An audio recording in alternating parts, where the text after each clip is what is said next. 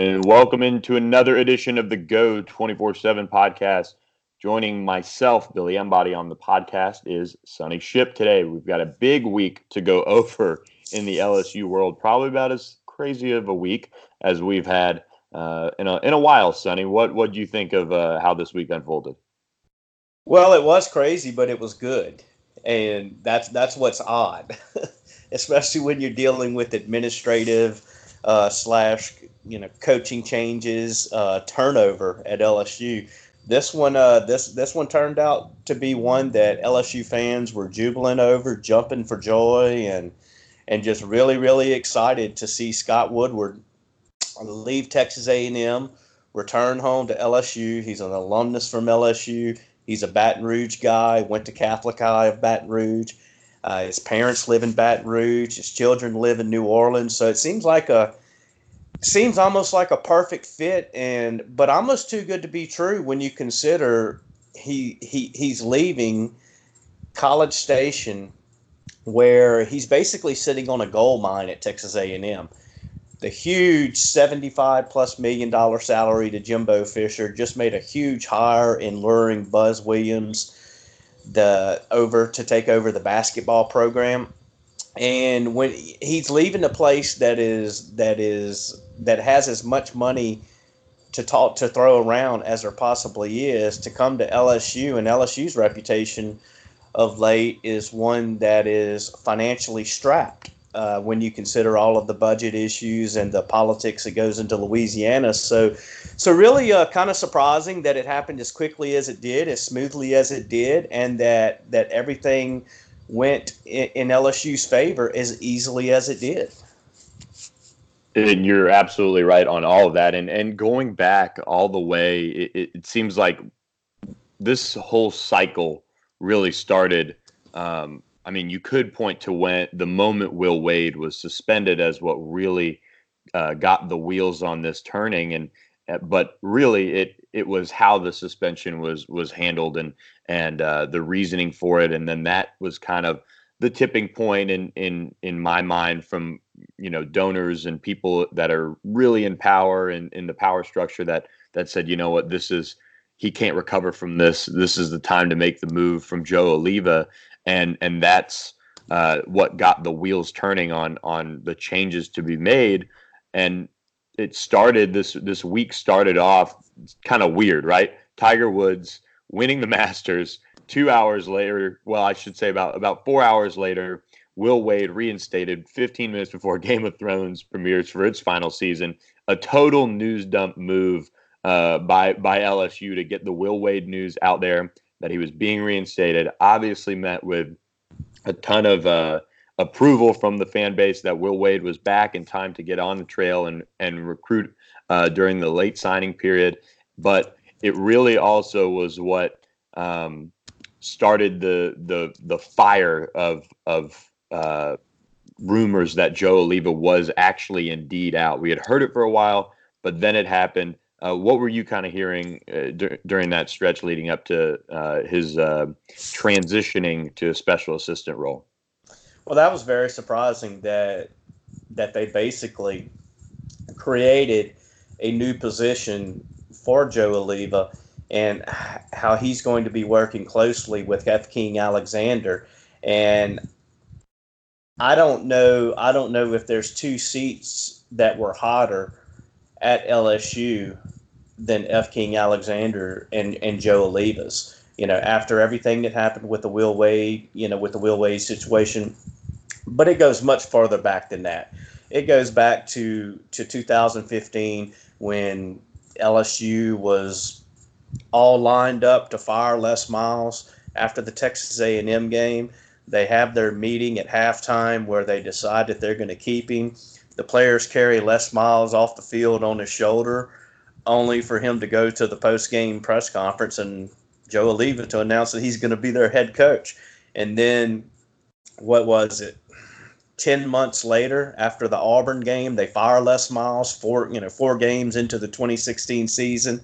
And so that's where it started. It started there, and then you had the courting of Jimbo Fisher, the courting of Tom Herman, the eventual hiring of Ed Orgeron, which I think LSU came out smelling like a rose when you consider how all of that played out.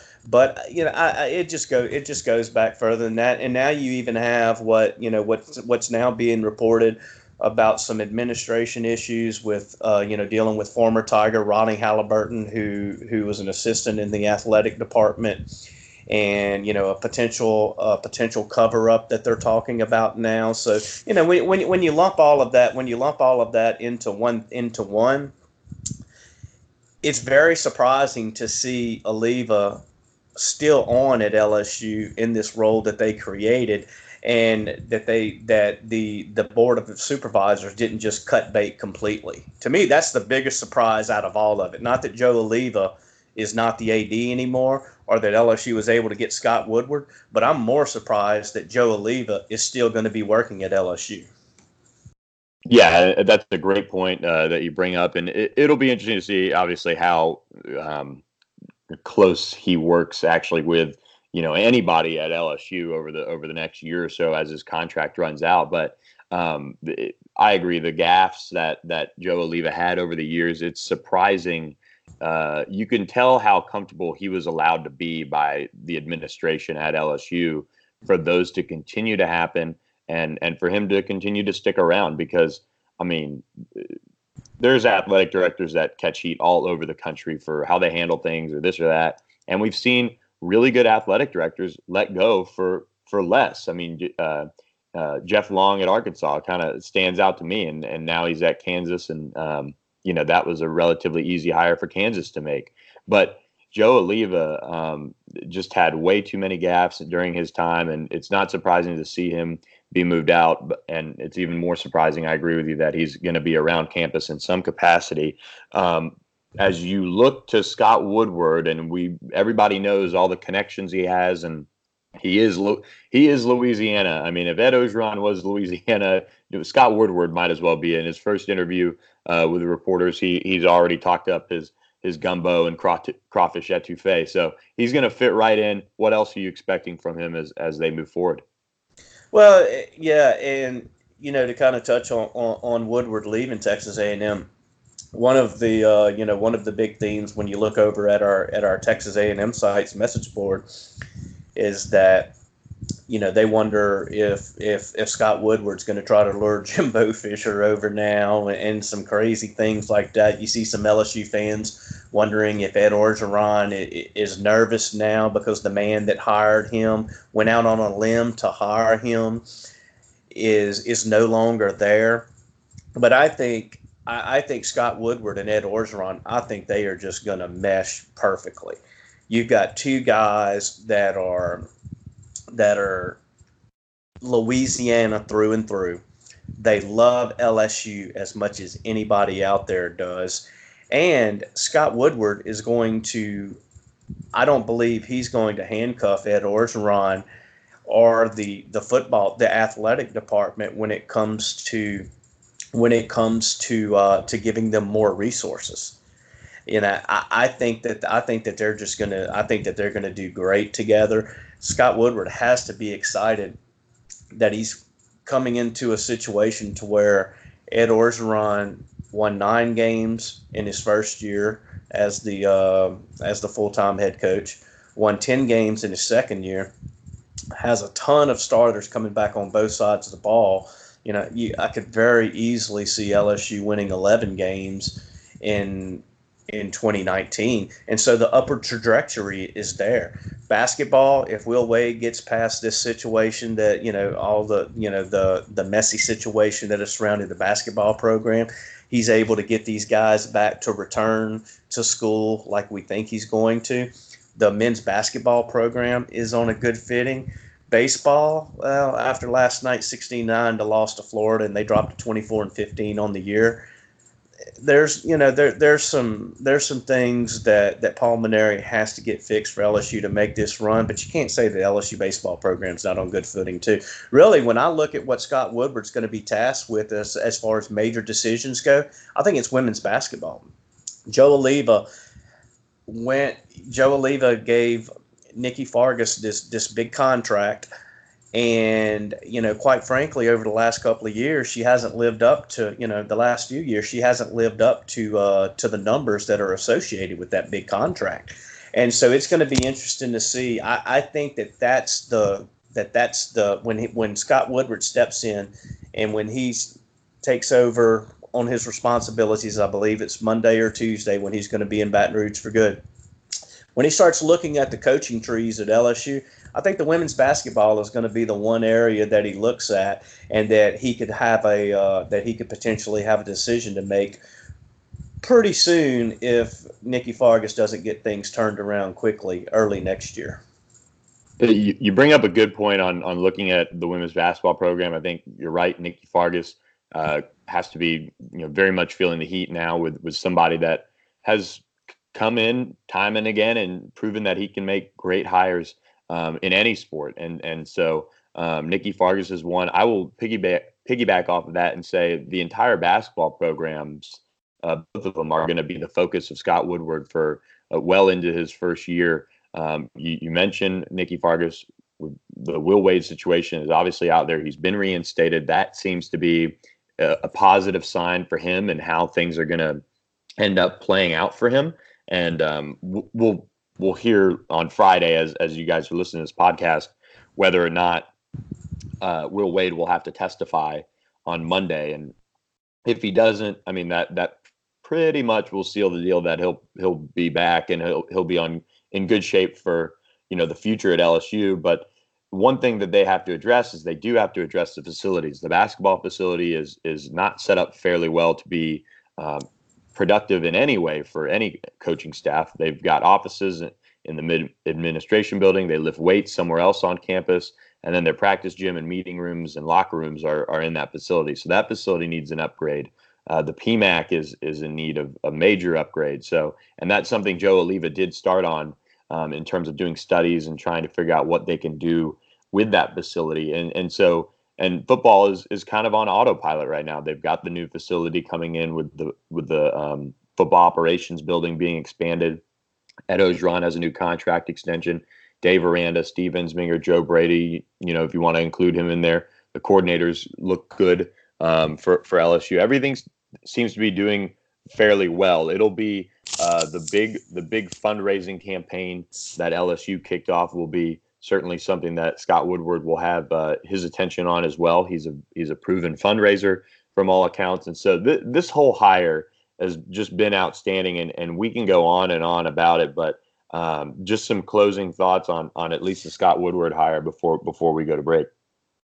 Yeah, one thing I think you mentioned was the fundraising, the facilities, and Joe Alleva, as much as much criticism as he deserves for some of the decisions that he's made, one thing that Joe Alleva was really good at with LSU was raising money. He did a good job with on the financial side of things, and as far as managing the budgets and generating some money and things like that. But I think Scott Woodward's going to be able to take that to a whole nother level. And the biggest reason for that is that his hire has just created so much excitement.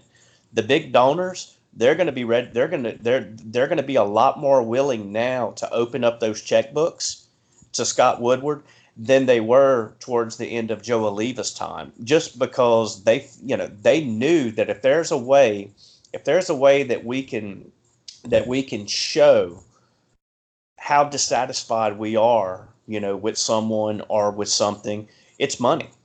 And so I think a lot of those people who were not giving as much money, who had just kept their pocketbook closed as a way to not support Joe Alleva, are going to now, they're going to open those checkbooks up and they're going to be giving LSU more money. And that's going to help Scott Woodward to be able to address those issues with the facilities, with the venues, like you mentioned, and probably even spearhead some campaigns that had kind of been stagnant. As far as you look at the nutrition center, some other items like that. I think you'll start to see those things take a kind of get a little kickstart and get a little more financing than they had of late. And all good points. Like I said, we can go on and on about the week that LSU just had, how big of a positive it is for them. But right now, we're going to take a quick break from the Go 24/7 podcast. We'll be right back. Okay, picture this. It's Friday afternoon when a thought hits you. I can spend another weekend doing the same old whatever, or I can hop into my all-new Hyundai Santa Fe and hit the road. With available H-Track all-wheel drive and 3-row seating, my whole family can head deep into the wild. Conquer the weekend in the all-new Hyundai Santa Fe. Visit HyundaiUSA.com or call 562-314-4603 for more details. Hyundai, there's joy in every journey. This episode is brought to you by Progressive Insurance. Whether you love true crime or comedy, celebrity interviews or news, you call the shots on what's in your podcast queue. And guess what? Now you can call them on your auto insurance too with the Name Your Price tool from Progressive. It works just the way it sounds. You tell Progressive how much you want to pay for car insurance, and they'll show you coverage options that fit your budget. Get your quote today at Progressive.com to join the over 28 million drivers who trust Progressive. Progressive Casualty Insurance Company and Affiliates. Price and coverage match limited by state law. Welcome back to the Go 24/7 podcast. You can find us on iTunes, Spotify, wherever you listen to podcasts. Check us out. Leave us a review and a rating, please. Sonny Ship with me, Billy Embody. Going to turn our attention now to what could be a very, very big weekend for LSU, both on the football side of things and on the basketball side of things, but especially on the football side of things. Two major decisions upcoming this weekend. 4-star linebacker Josh White and 4-star wide receiver Jermaine Burton set to announce on Friday afternoon and then sometime on Saturday, respectively. I want to begin with Josh White. Sonny, this is somebody that's been on campus a lot for LSU. First of all, what do you think of him as a player, and what could he bring to LSU? Well, yeah, you mentioned it. You mentioned before that he had been on campus several times, and if I'm not mistaken, after his last visit, wasn't he talking about committing in May? There was a ton of buzz around him in general that he was going to pop, and this is one that. But it was more geared towards his spring football season, though, right?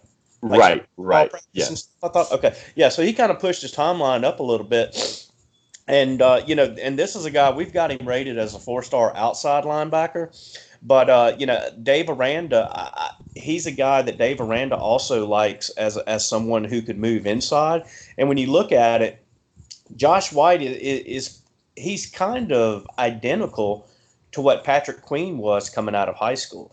Patrick Queen was in that 6'1", 200, 205-pound range, just where Josh White is, 6'1", 205. And we've seen Queen play inside, play outside, going to play both positions this year. And that position versatility that Queen brings, I think you're going to get out of Josh White too. I think Josh White's a guy who will get up to 225, who will get up to 230, maybe 235, and is someone who can run, who's athletic, and then once he adds that weight to be able to handle playing inside and then off the edge in the SEC, I think he's going to be a very good player. We've got him the number 19 outside linebacker in the country. He's number 31 overall in the state of Texas. And anytime you're able to go in and get a guy who is, top 10, top 20, top 30, even top 40 in a state like Texas, I think you're doing a really good job, and you're addressing some needs of with a guy who, if he lives up to his recruiting projections, is going to be a very, very good player for you. You're right, and the thing about Josh too is I think he's just kind of scratching the surface. I think he's got a chance to really continue to rise. I mean, he's got a 4.66 from a year ago under his belt. I got to imagine he's improved that, over the course of the last year. So somebody that people got to remember, this is a loaded outside linebacker class. So he's a top 200 overall prospect in the country, but number 19 outside linebacker. I think he could move up a little bit in terms of when we get him, I think, rated on the inside side of things. Do you feel good about LSU landing this one on Friday afternoon? Yeah, I think so. I think LSU's led for a while now. And when you look at his offer list, I mean, you've got Alabama, you've got Arizona, you've got Arkansas, you've got Oklahoma State schools that really recruit Texas hard, but you've got offers. You've got an offer from Auburn, Miami, Nebraska, so Oklahoma. So you've got a lot of interest in this guy, and something that always gets brought up when you're dealing with a guy from out of state. Recruiting fans always mention, well, what in-state schools have offered. Well, when you look at White, he's got Texas, he's got Texas Tech, he's got TCU, and if you pull in those offers, and if those offers in the state of Texas, that pretty much sums up what the in-state schools think of you. Absolutely right. Great point there. Moving on to Jermaine Burton. 4-star wide receiver, top 35 overall prospect in the country, out of Calabasas, California.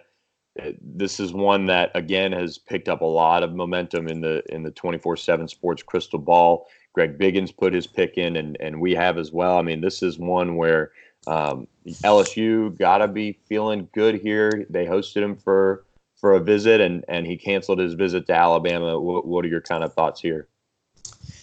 Yeah, and I think that was pretty telling right there. Whenever you are able to go and get another kid from California, and for those who may be listening to this podcast who aren't recruiting junkies like a lot of like we are, LSU has a commitment from Elias Ricks, the number one cornerback in the country, who is in California. Jordan Berry, a big defensive lineman out of California. Jaden Navarrete, one of the top athletes overall in the state of California. And now, if they are able to go in and pick up a commitment from Jermaine Burton, like we both think, you're landing the number 6 wide receiver in the country, a flat-out speedster, a verified 4.43 40 a year ago, with almost a 37-inch vertical at 6'1", 195 pounds. And when you put his speed next to Kayshon Boutte, the number one prospect in Louisiana for 2019, who's also committed to LSU, those two guys right there are both just speedsters. They're going to bring a lot of speed to the offense. Joe Brady, Steve Ensminger, they have to love, how much speed that they're going to be bringing in on that right there. And if, LSU's at 11 commitments right now, you add Josh White, that puts you at 12. You add Jermaine Burton, that puts you at 13. But here's a very interesting stat. When you look at LSU's commitment breakdown and where they're from, let's go ahead and let's say that White and Burton commit to LSU. That would give LSU 4 commitments from the state of California, 4 commitments from the state of Texas, and 3 from Louisiana. Now what that tells me, obviously we've talked about how the 2020 class is, not as strong in Louisiana as it has been in some recent years. I don't want to necessarily call it a down year, but it's not. I don't believe it is quite as strong as it has been, in years past. But I think that's remarkable when you look at the breakdown of the 13 commitments, throwing those 2 guys in there, that 4 of them are from California. Yeah, great point. It's a credit to the staff for using the right connections too. I mean, they might not be done in California either after this. I mean, they'll have the shots at a couple guys, and I think to your point, Louisiana, I don't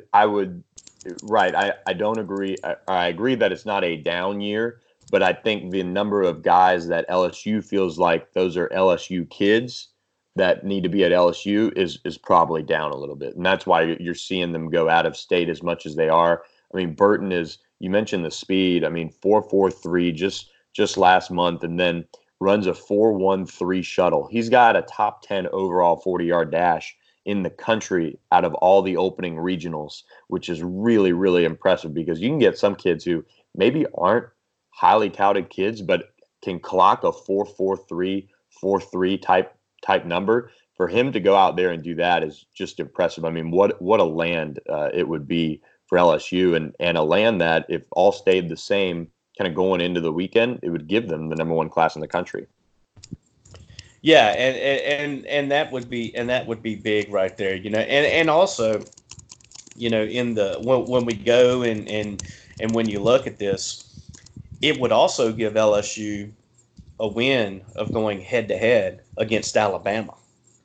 And that's something that when we go back and when we look at some of the past recruiting battles that they've had, and granted, we put more of a focus on the Louisiana kids that LSU and Alabama were going head to head with, but to be able to go head to head with Alabama and to get him, like you said, to cancel his unofficial visit and to beat out Alabama on that front, I think it really, that's a, you don't want to compare everything that you do to what happens in Alabama. But when they're when LSU and Alabama are as big of rivals as they are right there, and LSU, considering they've lost 8 in a row on the field to Alabama, anytime that you get a win, whether it's in recruiting, whether it's something on the field, it's a step in the right direction, in my opinion, to overcome and ending that 8-game skid. 100%, and I think that'll do it on what could be obviously monster 2 commitments for LSU. I mean, we never know on surprises. There's been some smoke around certain guys, but I think right now those are probably the 2 that are for sure guys to watch. Quickly on the basketball side of things, LSU is scheduled to go in home with Lester Quinones. He's a 4-star wing. He's been trending to Memphis for a while. That comes on the heels of really LSU being the lock for him in the early signing period. Many people had him pegged to LSU, and he opted to wait until the spring, see how things played out. Now he's trended back to Memphis with Will Wade back in the mix. LSU's going to have a shot. Him and Bill Armstrong going over there to see him today. They've got to make a big pitch because, Lester, on the bright side for LSU, does have time. The late signing period runs until mid-May, and he's got a couple official visits lined up. But they've got to make a big impression. They need a sharpshooter in this class. This is somebody that can play the 3-and-D and really has been improving over the course of the year, and somebody the staff is really high on. So a big day on Friday, not only to see if Will Wade ends up testifying on Monday in the trial for Christian Dawkins. That ruling should be out shortly. But also on the recruiting front, they're going to go see Lester Quinones. And then Trendon Watford, I would have to imagine they go and pay him a visit, him and his family a visit. He's the 5-star forward. He's starting to trend back to LSU now that Will Wade is back in the mix at LSU. It's really been an LSU-Memphis battle as of late. So I like where LSU stands with Will Wade at the helm to land Trendon Watford. He pushed back his decision as soon as things shaped up there. But that's just a couple recruiting notes on the basketball front to kind of round things out on this podcast. Sonny, you got anything good going this weekend? Oh man, just Easter with the kids. Easter weekend with the kids, and we're gonna do a seafood cookout on Saturday, and then kind of just chill at the house on Sunday. So looking forward to some downtime, man. Beautiful. I'll be out at LSU baseball seeing if they can't right that ship after a rough game 1. So guys, keep it locked on Go 24/7. This entire weekend is going to be a busy one. Think a very, very good one for the Tigers. Sonny, thanks for jumping on the pod as always, man. Yeah, man. Have a good Easter, and happy Easter to all of our listeners out there. And happy Easter indeed. Check us out at go247.com. Subscribe to the podcast. Leave us a rating and a review. We'd appreciate it. Have a great weekend, everyone, and happy Easter.